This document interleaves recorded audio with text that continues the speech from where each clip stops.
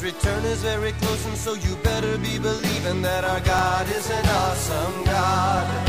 Our God is an awesome God. He reigns from heaven above with wisdom, power, and love. Our God is an awesome God. Welcome to a service at Holy Life Tabernacle in Brookings, South Dakota. We are proclaiming the good news of Jesus Christ. Now let's go into the sanctuary, and here's today's message. Our God is an awesome God.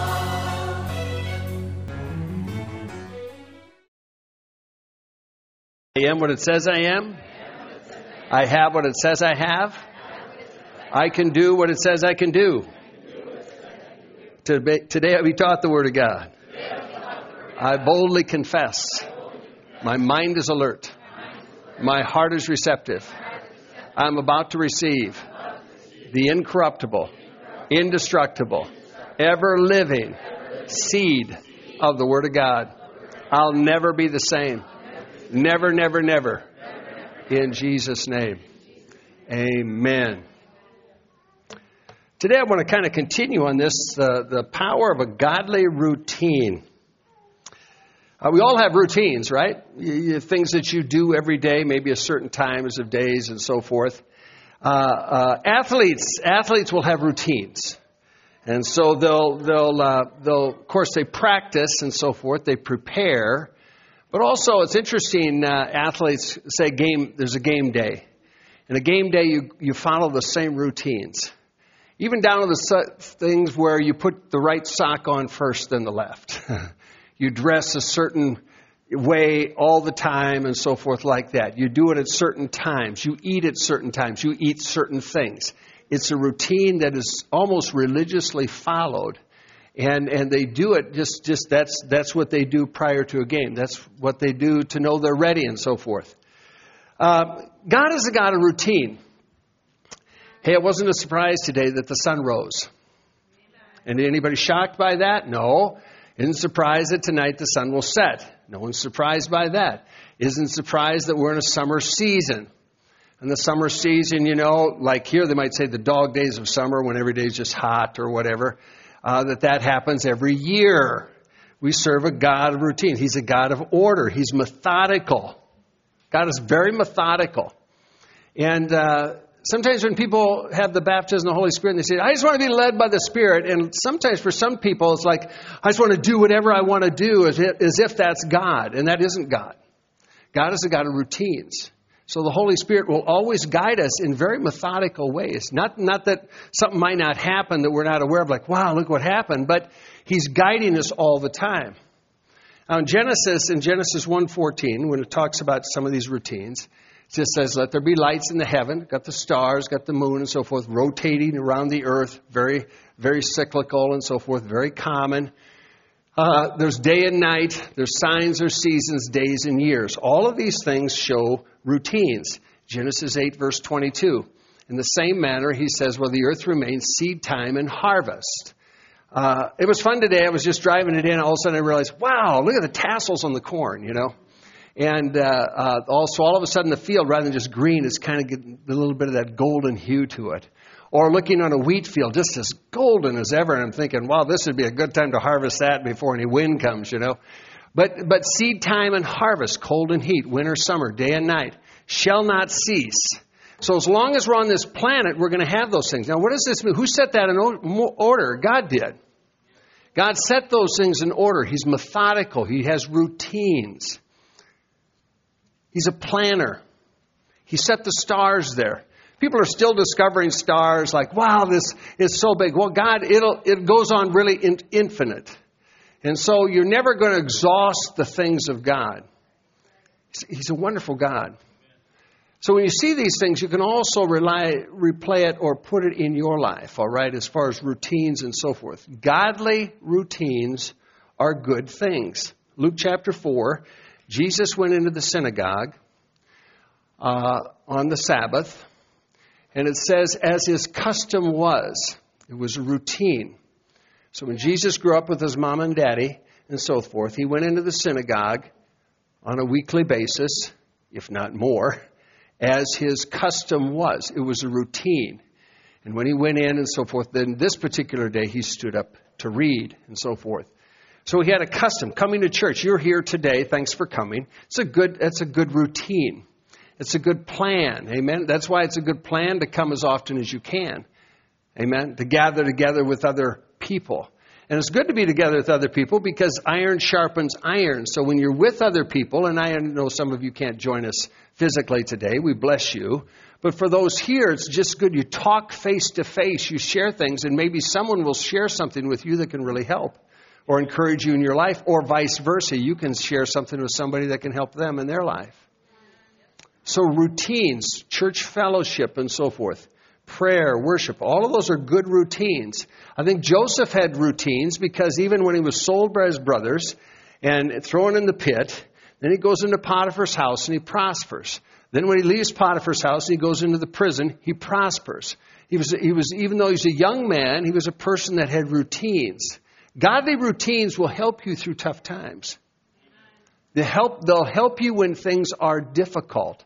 They'll help you to stay free in the Spirit. Joseph obviously had a routine of forgiveness because his brothers who hated him wanted to kill him, actually. So think of this. He has blood brothers who want to kill him, and yet he forgives them, and he holds no aught or bitterness.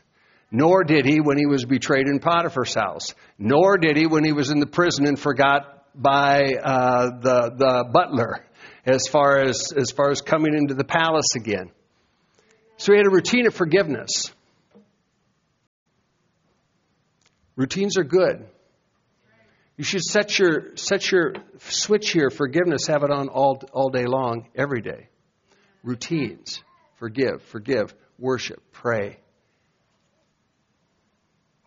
Daniel chapter 6, Daniel had a routine of prayer. And so even though they passed a law that said he could no longer pray to the Most High God, he did what was normal to him. It's all right.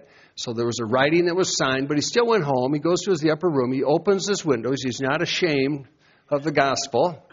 And he kneels down and he prays. And he did this 3 times. 3 times a day he would pray. And he gave thanks before his God, as was his custom since early days. Now, this was a custom that he followed for years. All right?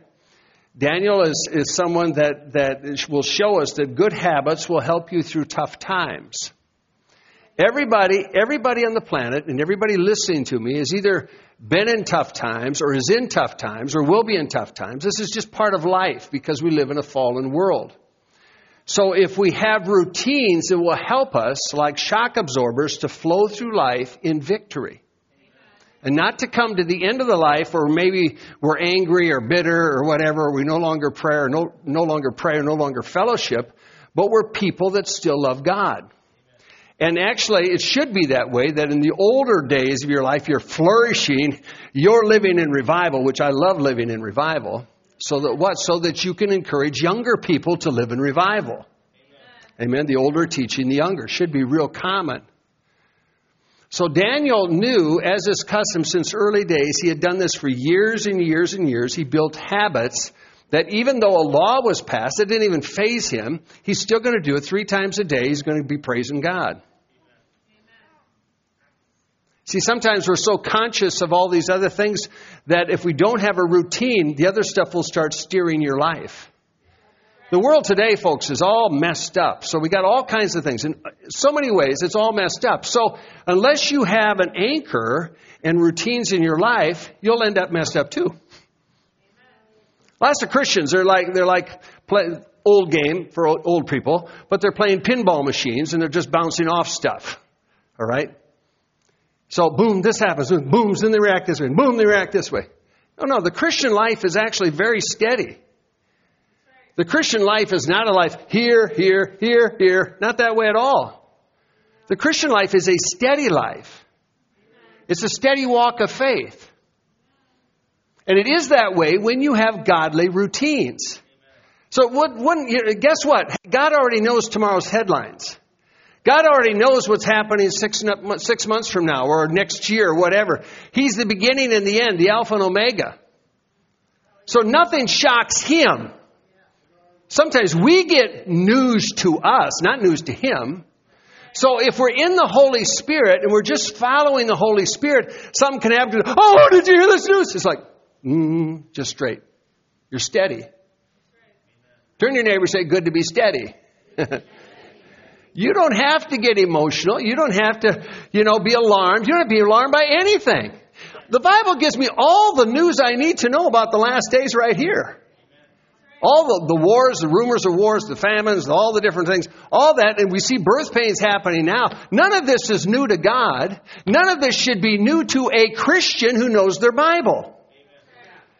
We give a Bible reading schedule every year, and of course it's easy to get one on your phone or anything, but that becomes a routine. Just like, more than likely, some of you, or most all of you, ate something this morning. Why did you do that? It was your routine to eat, maybe at breakfast. Right? You just do it. It's a routine. The same thing spiritually. We're in the Word. It's just a routine. It's a routine that I'm going to be in the Bible. It's a routine that I'm going to listen to the Lord. It's a routine that I'm going to write down things that He's talking to me about. So therefore, my life can be steady in spite of everything else going on. He wants us to be steady. Why? Because when the world falls apart more and more, they're going to need Christians sharing the love of Jesus. Who are not flipped out by the world. No, they're just steady looking at opportunities. Boy, here's an opportunity to share. Here's an opportunity to tell someone about Jesus. But if we're all acting like the world, they're not going to recognize anything. Oh, yeah, you're acting that way. Oh, you go to that church? Yeah, well, I go to this church. Or I don't go to all. It doesn't matter. You're just like me. No, we shouldn't be just like the world. We should be the city that's set on a hill, a light that is seen by others.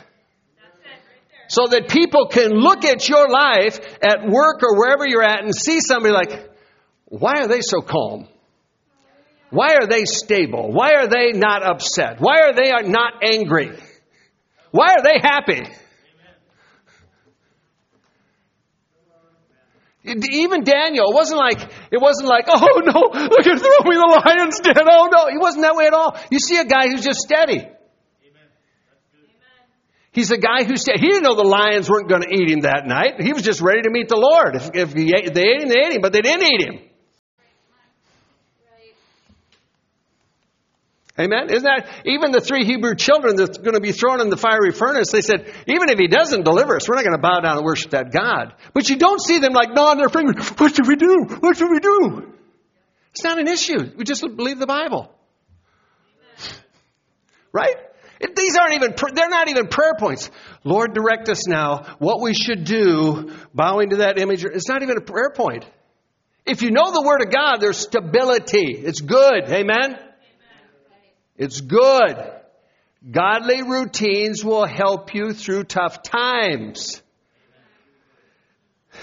Thing I always say, to fail to plan is a plan to fail. Thank you, Loren. That's right. To fail to plan. Many Spirit-filled Christians are just flowing loosey-goosey, so no plan and no victory. I'll guarantee you now, as I've lived about almost 70 years, I'll guarantee you no victory. Just watch their life. There can be here today, I guarantee you, no victory. You plan to walk into the Spirit. It's a plan. It's a routine. It's something that you do day in and day out. It's a book written like in the 1960s, Hummel, The Tyranny of the Urgent. The tyranny of the urgent is that people are driven by less important things, and all of a sudden all these things need to be done in the process of the day, and they cause people to be less fruitful. Isn't that right? So because they're doing the things that aren't important and the things that really are important, they don't get done. It's like if the object lesson I've had one time with the big jar, and to fill the jar, if I had the big rocks and all the sand, if you pour in the sand, you can't get the big rocks in. But if you put the big rocks first in the sand, or first in the jar, and then pour in the sand that comes around the big rocks, you fill the whole thing up. The things that are important. There should be routines, important routines in our life that shouldn't be moved. People say, I'm really busy. I really don't have time to be with the Lord. You don't have time not to be with the Lord. He said, I have to get up early. Then get up a little earlier. Get up a little earlier. Jesus, different times, would get up a great while before day. Disciples rubbing their, where's he at? Boy, we had a late night last night. Where's he at? He's out praying. That's why even when Lazarus had died, it's always so funny, how the world looks at this. Let's say the Christian world. Jesus wept because he was such a friend of Lazarus. He was dead. That's not why Jesus wept at all. He knew that he was dead. It's all corny the way people don't look at Scripture. Jesus knew days before because he was in prayer. Lazarus is dead. Finally, the disciples say, we're going to go see him and so forth. Well, if he's fine, we don't need to. And he says he's dead. Told him up front, he's dead. It wasn't news to him. He was weeping because the people were in unbelief. Especially Mary and Martha, the two that he spent time with, didn't believe that he was the resurrection of the life. That's why Jesus groaned in his spirit. Remember, he comes to the tomb and they say, oh, Lord, he stinks. He's been dead 4 days. He stinks. And Jesus groaned in the spirit. Like, okay. He knows all that. He's just walking here. He's got routines. He was a man of routines. Nothing surprised him. He was ready for every circumstance, every situation. So what do you want to do? Well, you want to focus on growing your faith, right? You want to focus on building your marriage. You want to focus on, if it's your finances, do something with your finances. I can talk to all kinds of people. Yeah, I'm really concerned about finances. Yeah, I really should say, yeah, I should do better. 5 years later, yeah, I'm really concerned about my finances. I really should save. Finally, they get older. Oh, I should have done something back when I was 20 or 30 or 15 years ago when you talked about it. Should be routines in our life. You get paid, you honor God, you save something. Hear that word, save? You honor God with what you get paid, you save something. How often do you do that? All the time. All the time. Doesn't matter how much it is. All the time. You honor God, you save something. Routines. So if you focus on growing your faith, you focus on healing or your marriage or saving financially or a healthy lifestyle or all these things like that, that's what you do. An athlete doesn't train 2 days before the game. He's training all the time. It's either running or lifting. Nowadays, everybody lifts. In our days, Kurt, you might remember this too. People say, oh, don't lift. You don't want to be bulky. Now you see basketball players. They're just buff, All kinds of people. The guys running track last night, and then they show the slow motion. They're coming down, and their thigh muscles are bulging, and their shoulder muscles are bulging, and coming down to the finish line. They're just built. That didn't just happen. They trained. They had routines. They still have routines. You should grow old believing to be healthy, which means you should walk. I maybe don't run like I once used to, but now I can still walk. Amen. I can still do things. I can still stretch. I can still prepare myself. Amen. So we do this. We live this life this way because if you don't see an answer, you're still living in the routine. If I don't see somebody healed, that doesn't stop me from praying for healing. See, a lot of people pray, and then they come to this conclusion, if they're not healed, well, then it must have been God's will for them not to heal. Or if I didn't get my answer, then it must have been God's will. But if you're believing something according to the Bible that's good, amen, that deals with you or your marriage or your kids or anything like that, if you're believing according to the Word of God, if it doesn't happen, it doesn't change the Word. You should allow the Word to change your circumstances. Don't let your circumstances mess with your life. We've all had circumstances. Something didn't turn out as we prayed or believed or so forth. It doesn't change the Bible. It's not like I can say, my faith was perfect. It should have happened. Why didn't it happen? No, we're growing. Everybody's learning. That's why we always tell people, if you're alive, we're praying for your healing. If you die, we're having a celebration. You know? Our brother Dave knew that and so forth. And we celebrated his life. But it doesn't change the Word of God on healing. Healing is good. Healing is the children's bread. Healing belongs to you and I. God wants to bless your marriage. Amen? He wants your marriage, your vows to be till death do you part. Right? Not till I don't feel like it anymore. Or not until I fall out of love. We didn't fall into love. You made a choice to love. And you make a choice to stay married. Amen? You make a choice. Oh, it sounds very spiritual. No, but it's very accurate to the Word of God. Too many people just flow by their emotions. No, let's flow by the Word of God. Amen? Let's flow by that. So the world, look at Hebrews 11, the world's refrained by the Word. So we want to use the Word in our lives. Amen? You want to frame your world by the Word of God. You want to frame what you're doing in your life by the Word of God. Now listen now, I'm talking about godly routines. So there's routines that if you haven't started, you should start. You should start. You should begin to do things methodically in your life for Christ. And I'm talking about your growth. I'm talking about your development. Things that are just fixed. Things that are just there. I always appreciate it when people get to church and so forth. And sometimes people say, well, you don't understand when we have kids, or we don't understand we have this. We had a sick daughter for years.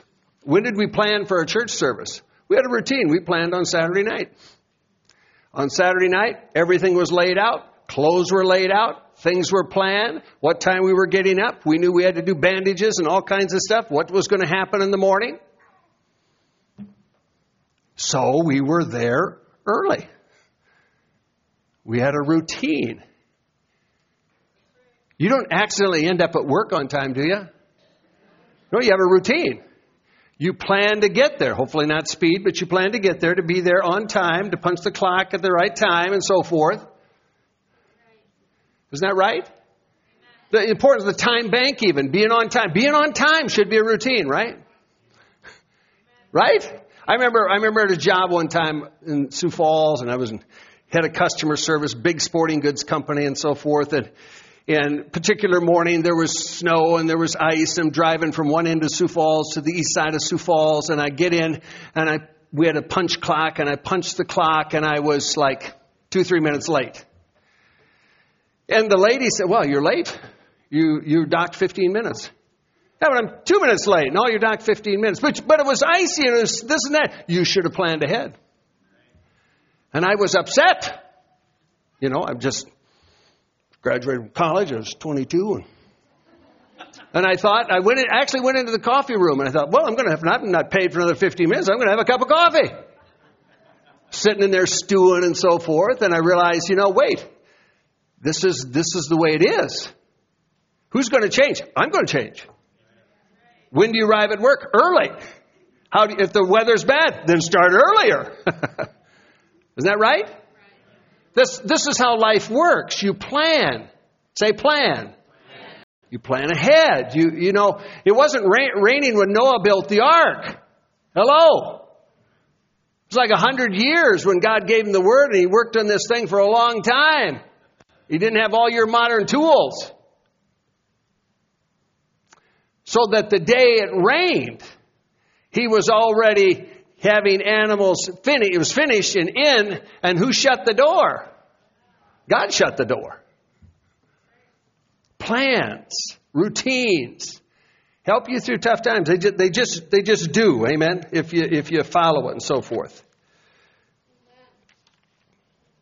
Genesis 16. All right, let's look at that a second. Genesis 16, verse 16. Here's the scripture. Abraham was 86 years old when Hagar bore Ishmael. Now, some of you heard this the other night too, but this is the last verse in Genesis 16. Now, let's look at the first verse in Genesis 17. The first verse says, now Abraham is 99 years old, and the Lord appears to Abram and said, I'm the Almighty God, walk before me and be blameless. Now, we end chapter 16, he's 86. We start chapter 17, he's 99. It's like, where'd that 13 years go? 13 years difference. 13 years difference in Abram's life. 13 years. Now, remember, he had gotten the promise 25 years. He's 75 when he got the promise. But now here's a gap after Ishmael. There's a gap of 13 years. What's Abraham doing? What's he doing? He's living a normal life. Hey, I got news for you. Most days are normal. Say hallelujah. Most days are normal. That's life. Sometimes we want every day is like, spectacular. What's he doing today? What's going on? Well, maybe he's just talking to your heart. More than likely he is, because he's a conversationalist. He loves relationships. So 13 years pass. And in that 13 years, you have to understand, Abram's running a business. He's the Bill Gates of his day. Very, very wealthy in gold, silver, cattle, sheep, everything else. He has servants. He has employees. He's got a corporation. So he's running a business. And he's married. He's got a wife. Other than Ishmael, has no more children and so forth. But he's loving his wife. He's worshiping God. It might look like it's very mundane, like, wow, he's a father of faith. Doesn't look exciting to me at all. And that's how it appeared. Doesn't appear real exciting. Doesn't appear like, woo, look at the Holy Ghost move. No, you don't see that at all. He's just loving God. He's worshiping God. He's running his business, managing his employees, making money, doing things like that. Might look tedious, boring, repetitious, whatever. But there's power in a godly routine. But think about this. 13 years. 13 years. A lot of people can hardly wait 13 minutes, 13 years. Now, what do you see in Abram? You just see steadiness. Every day. Every day. Every day. And he didn't know. In the meantime, his wife's getting older. He's getting older. Have you looked at yourself in the mirror lately? Talking to you. Well, you're not getting any younger, let me tell you that. People kind of get freaked out like, oh, there's a gray hair. As if that never happens to people, It's not a tumor, it's a gray hair, all right? It's not a tumor, it's a gray hair. Or people like, I'm losing hair. It's not the end of your life. Trust me, it's not the end of your life. But you live your life in a manner, you live your life for the glory of God. Managing your house, you should manage your house. Amen? You should manage your house for God's glory. If you're in business, manage it for God's glory. Everything you do it for God's glory. Have habits of worship and praise. These are habits you have. I don't need the Lord to tell me, Dave, read the Bible. He doesn't have to tell me that. If you love Him, you'll keep His word. Right? You just do that. I don't need to say, worship me. Man, He's my Savior. I want to worship Him until my dying breath and then for eternity in heaven. He's my Savior, the Savior of my soul. It's not like, Dave, today's a word to worship. And it always is. Or we can call it prayer, but let's just say it's always a day to be listening. Always a day to be listening. Always hour to hour. Sometimes people just think, all right, I got down on my knees. Now I did my prayer time and so forth. And then they're off and don't listen. Well, folks, now there's times you have a set prayer time, but listen, all day long you ought to be listening. All day long you ought to be talking. Hallelujah, thank you, Jesus. Somebody pulled up at the light. Someone honked at me the other day at the light. Because why? I was kind of in that world. And honk. They really were. I don't know how long I stood at that green arrow, but they were tired of waiting. I pulled ahead, waved. They passed me, waved. But I was in another world. I mean, driving, but also talking to the Lord. Good habits. Amen. Say good habits. You want good habits. So 13 years.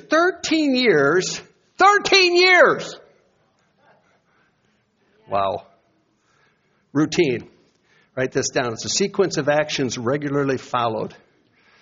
Athletes do this all the time. Wow, it's just fun. To this day, remember things, and then I watch athletes, how they do things. Sequence of actions they regularly follow. Sometimes they call it a fixed program. Routine is usually a series of things that you do at a particular time. Routine is also practice of regularly doing things in a fixed order.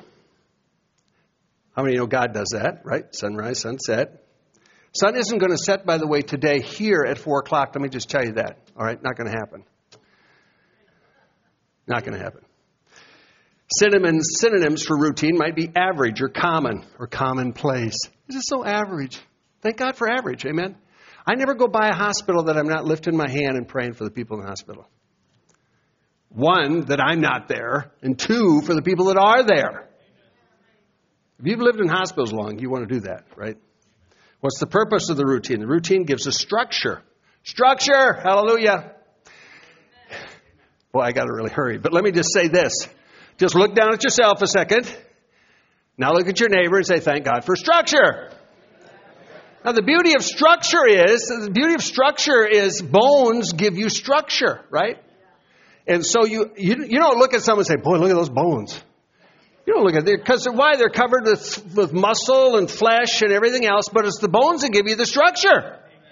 You didn't have bones, and who made bones? God did, right? So, and aren't you glad that it's all normal? You know, I'm not walking around with a third arm out here.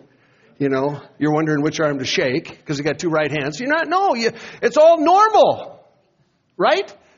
He gives you structure. These are godly things. I look at everything about this like structure. This is all God. It isn't spooky. The Holy Spirit isn't spooky. The Holy Spirit's a person who talks to us, and He works in orderly ways. Amen? It could be like this. You got your grocery list and so forth, and then the Holy Spirit says, and remember that gospel tract, because you're going to see somebody in the cereal aisle that needs a word of encouragement.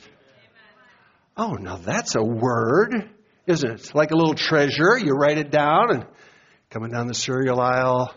Oh, and there he is. You know, if you get up, you plan a message, right? Now, God wants to deviate. He can deviate, but otherwise you plan a message, right? It's like when we do things in service. When we first started the day, someone would play a song and then stop and wait. I said, what are you doing? I'm trying to listen to the Lord what the next song is. I said, look, I think He knows on Wednesday what you can sing on Sunday. Rather than we all sitting in silence and waiting for somebody to start Kumbaya or something, let's sing, and then we can flow from there. It's like a car. You start it, you put it in gear, and then you start steering it. But you get in gear. There's a process you follow. So they have a purpose for routine. And when do you start a routine? Well, you just decide to start a routine. Whatever you want to do in life, you start a routine. We have financial routines. We have health routines. We have all these routines that we do. Why? That helps us to be blessed in the Lord. Decide a routine, which should include Bible study, more Bible study probably, more worship, more prayer. Amen. Set small goals, not big goals. I'm going to read through the Bible this next week. Don't do that. How about a few chapters? Let's start there. Set small goals. Lay out a plan. Good deal. Amen. Be consistent with your time. Be prepared. Make it fun. Track your progress. Got to track your progress. That's why, when you look at a target and there's all these circles, concentric circles around to the bullseye so that you can see, do you even hit it? Or like I said the other night when we took high school archery, did we even hit the bail? Some went over the bail, someone slid under the grass in front of the bail, trying to find the arrows. And if someone hit the target, it was a big deal. And each time you kept aiming and you'd adjust, let me aim a little higher and let it go. Right? That's what you do. That's how you accomplish things. Now, Abram, let's look at Genesis a second. Genesis 18, verse 19. And I just want you to see a couple of words there that they say. I know him. All right? Now, who's this? Who's saying this? This is God saying this. And this is prior to Sodom and Gomorrah and the judgment on Sodom and Gomorrah. And they were wondering, how's Abraham going to take this and so forth. And he interceded for the cities. But here's something the Lord says to him. He says, I know him. And the question is how well do you know God and how well does He know you? Well, He knows you. But in this case, He's saying, I know His character. I know how He's going to lead His family, His children, His household. Now remember, at this point, He didn't have any children yet. Okay? So He says, I see His heart. So I see the man that He is. Routines, His children, His household, all that. They're going to keep the way of the Lord, judgment and so forth like that. So God is just saying, I know who this guy is. 13 years, nothing happening. Now let's go to Romans chapter 4 quickly. Romans chapter 4 gives us a window into Abraham's routine. In verse 17, he says he calls those things that be not as though they were. So Abram, not getting any older, looks himself in the mirror, and he would just reaffirm the promises of God in his heart. Doug, I like that about you. You reaffirm the promises of God in your heart. You know, sometimes things can look one way, but that doesn't change the Word of God. Amen? The Word of God doesn't change based on how we feel, what we see. It doesn't change. The world's reframed by the Word of God. So he called those things that be not, even though he wasn't a father yet, even though his body looked dead, but thanking God for healing, thank you God for restoring my health. Looked at Sarah, thank you Lord for touching my wife. You know, he's old, she's old, cease to be after women. Verse 18, he says he stood against hopelessness. So contrary to hope, he believed in hope. To become the father of many nations, according to what was spoken. So against hopelessness, he stood. They weren't getting any younger. But he's going to stand in faith. Now, it isn't fun. It isn't fun to stand when things don't look good. Our daughter was sick for 12 years. 12 years. I love it. In the meantime, we had some prayer meetings where people got healed overnight. Cancer and so forth. We think, and I was upset. Because that doesn't make sense. My daughter's sick. They're healed. What? That doesn't make sense. And I was upset about it. You know what he said to me? Didn't say a word. Listen, God doesn't have to answer us. He doesn't have to answer our questions. He doesn't have to sit there in a news conference, now explain this to me. Doesn't have to do that at all. He's not obligated to do it. He gave us His Word, and His Word is true. And so basically, He'd already told me pray for the sick. He already told me healing is His will. And so basically, my choice was rejoice. Hallelujah. But we stood for 12 years, and that wasn't fun. And at times, different times, my daughter was not well. I mean, almost at death's door. I mentioned the other night being at the KU Medical Center, and they told us after running all these tests, this is the University of Kansas Medical Center in Kansas City, the nation's leading physician was there. And she met with us and she sat down at a table with another doctor as a witness. And they said, your daughter is in the worst category of anybody that we've seen. She could die at any moment. She had congestive heart failure as a little girl. Her heart was twice the size of normal. Explained all the things. They said, do you understand? They said, I think so. And then they said, we don't think so. So they told us the whole thing again because they thought we'd break up and all that. They told us the whole thing again. And they said, do you understand that? I said, I do. They said, there's something you don't understand. Amen. I said, our faith and trust is in Jesus Christ. And I said, I appreciate all that you're doing to help us, everything, but our faith and trust is in Jesus Christ. And they said, well, what are you going to do? And I said, well, we're probably going. They said, well, she should be in the hospital. I said, well, can you do anything for her? No. I said, well, then we're going to leave. And we picked up our little girl in our arms. We took her, we laid her in the back seat, positioned her with blankets and so forth. And we went to church in Kansas City, where we had friends. And we kept praying, and we kept believing, and kept standing. We had routines, so that in spite of what medicine or doctors or somebody else said, our routines didn't change. Kept worshiping the Lord. Drove home to Kansas City, worshiping, praising God. Repeated the test 2 weeks later of her heart exam. And 2 weeks later, she wasn't totally healed, but her heart went back to normal. Amen. From twice the size to normal size. And they said, wow, this is what Kansas City said. This is what it got here. We thought, well, hallelujah. Brought her back from death's door at that time. Routines.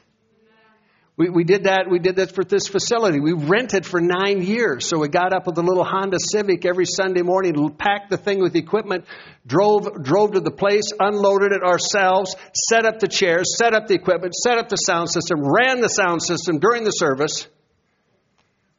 We did it for 9 years. Every Sunday. But now we're in this place. What do we do, though? We just routine. Aren't you that? Some people ridicule or scoff. Really, you know something? Never the world. It was always the religious people that ridicule and scoff. The world didn't at all. We just saw somebody yesterday, knew us, and they marveled, knew us from afar for years. Kind of marveled at what God had done here. Routines. Say routines. You have plans and so forth. People say, you'll never make it. People say, never going to happen. Routines. This land out here, this corner property land, we believed for that for years. Larry knows about that, who's on the church council at the time and so forth. Believed for that for years and so forth. There was a businessman in town, met me downtown, he looked at me and says, you'll never get it. I didn't say yay or nay. I said, we'll see. And we got it. And it's ours. Routines. I was diagnosed with aggressive cancer. Believed for 8 years. Fighting cancer cells. 8 years. Most people in this church didn't even know it. Not because we didn't talk about it, but we talked about prayer meetings here and we prayed every week. Amen. Most people didn't come. Stood for 8 years. 8 years. Got this, you got this. Now we have to do this radiation oncology. Now we need to give you this drug. Now we need to do this. Stood 8 years. That doctor today says, you're my miracle man. There's no way you should be alive. There's no way you should be smiling. There's no way you should be here. I'm his miracle man. He talks to other people to give them hope. Why? Routines. I'm just saying, folks, you got to live it. Amen? You got to live it. All the people in the Bible, they're living this way. They're living this way. You know, when they found Philip again and his daughters and so forth, and they're all virgins and they're living for God, routines. Plan for it. Live for it. Amen? Verse 19 here. Verse 19.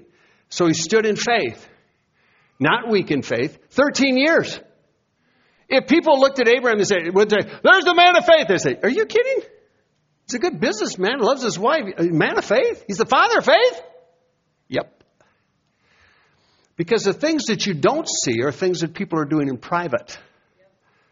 The things that you don't see about a tree are the roots that are underneath the ground. The things that you don't see about a structure is the footings that are underneath the ground. And no one ever, if you buy something, what are they looking for, really? You have rooms. They're looking for cracks in the walls, cracks in the foundation, and what it's set on.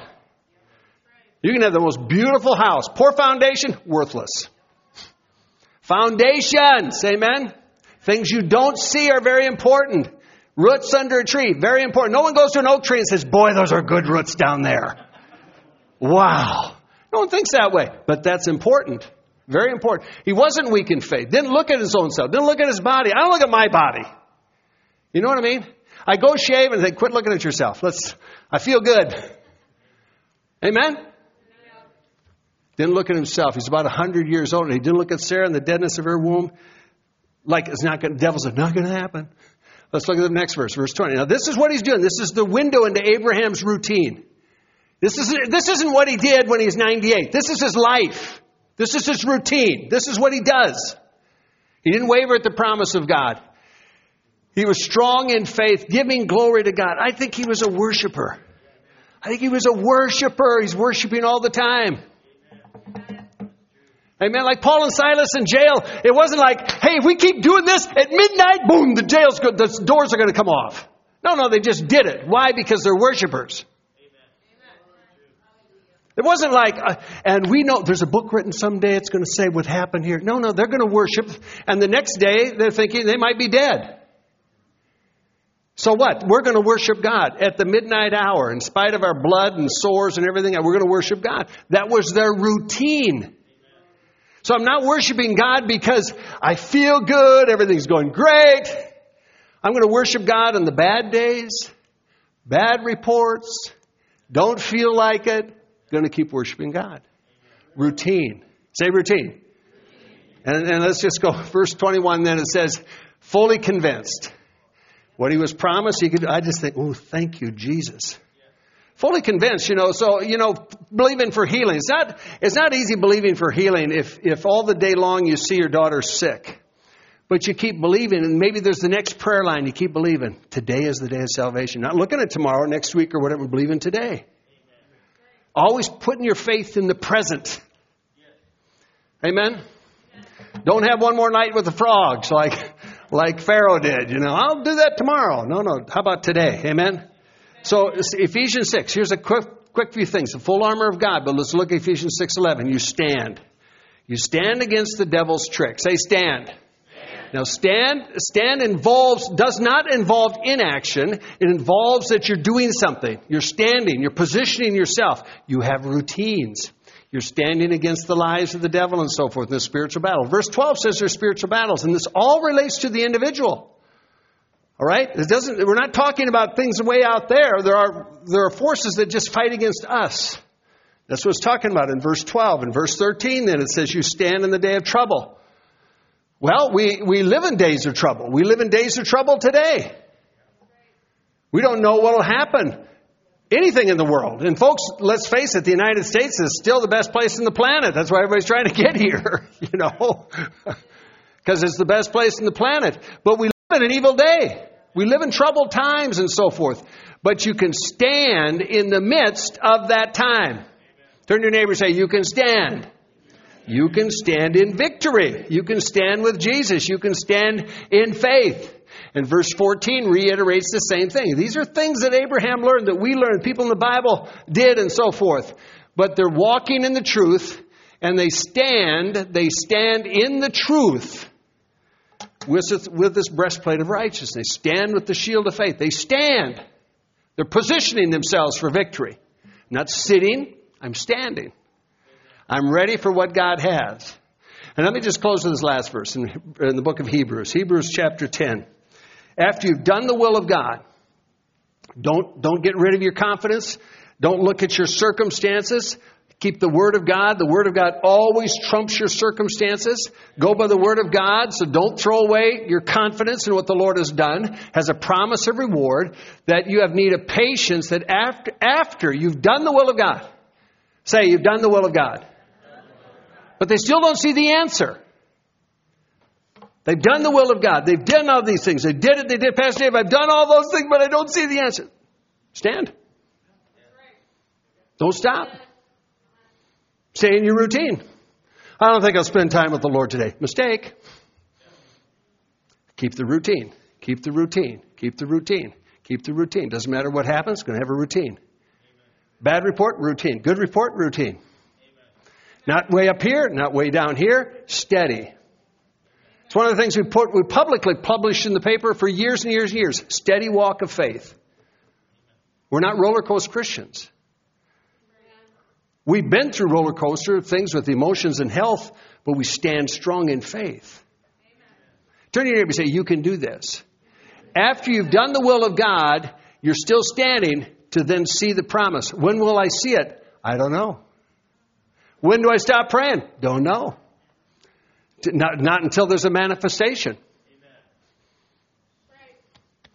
But God gives us the grace. God gives us the Holy Spirit. And the Holy Spirit is a helper. The Holy Spirit is a teacher. The Holy Spirit shows us things all the time. And yes, modifies things in our life all the time. But it's for His glory. So routines, the power of a godly routine helps your life to be blessed in huge ways. Huge ways. Sometimes you might think, well, I'm young. Yeah, someday I'll try that. But now, listen, folks, now I'm getting older and I realize the value of it all through our lives. Had a lot of troubled days, had difficult times, had all kinds of stuff. And yet, we're still standing. And yet, we're still here. And yet, God is good. And yet, your legacy to your children or your grandchildren. What are you presenting, Now, the grandkids always know, well, Nani's going to pray before we do anything. It can be whatever. And it could be their friends even. Everybody knows Nani's going to pray. Could be Muslim kids. Nani's going to pray. There's just an example. There's just things that happen all the time. It's a routine. It's a good routine. The things of God are good. Amen? You don't want to get bored. And I just think, again, sometimes Spirit-filled people, they manufacture something like, all right, we're going to make this happen now. If you understand the Word, it'll help you to live in patience, victorious every day. I still eat hamburgers. God only knows how many hamburgers I've eaten in my life. But I still enjoy them. They're not dull, boring. I'm not concocting, let's fix a dandelion stew or something. Let's do something different.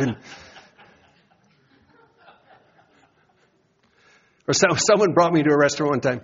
So Christian, and broadening my stuff. And they ordered me sushi. And I got it down. But it's like, that's not part of my routine. Sushi. Now, my son loves sushi. I don't. I want it cooked. And I kind of he said, how is it? And I said, kind of like it cooked.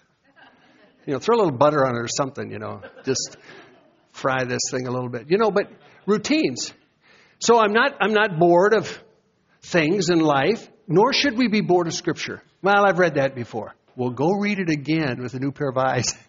Because it's good. Every day it's good. Every day can become like, this is delicious faith food. It's what I need. He's always helping me, and He'll help you. Amen? So let's lift our hands a second. Father, thank you. From here to other places in the world, good news is going forth to help people walk a daily life in victory. Thank you, Lord, for godly routines. Routines in your word, routines in prayer, routines of worship, routines of fellowship, routines, Lord, just in your presence, enjoying the day. Lord, thank you for godly routines. Thank you for blessing people here, blessing people online, Lord, that listen, Lord, that share this even with other people now. Thank you for blessing people with your Spirit. Thank you, Lord, you are doing wonderful things today. We are alive in the best time of history, I think. The time that people dreamed of, Lord, we're here. As your lights, as your witnesses to tell others of how good you are. So, Lord, help us. Help each one of us. Holy Spirit, help us. Help us to be aware of our witness even this week as we see people, as people pass us by. Everybody needs the Lord. We thank you, Jesus, for just moving in us and through us in Jesus' name. Amen. Can you say amen? Amen. Amen. Amen. Amen. Hallelujah. Amen. Reach out and bless your neighbor. Amen. Bless your neighbor. Tell them how good God is. Our God is an awesome God. He reigns from heaven above. Thank you for listening to this inspirational message. We trust that you were encouraged in your faith. For additional information or resources, please contact the church at 605-692-4616. You can email us at holylife@brookings.net or visit our website at holylifetabernacle.com. If you're in the Brookings area, please stop by to visit a service. We are located at 241 Mustang Pass, just off Main Avenue South. Our service times are Sundays at 10 a.m. and 6:30 p.m., also Wednesday nights at 7. God bless you.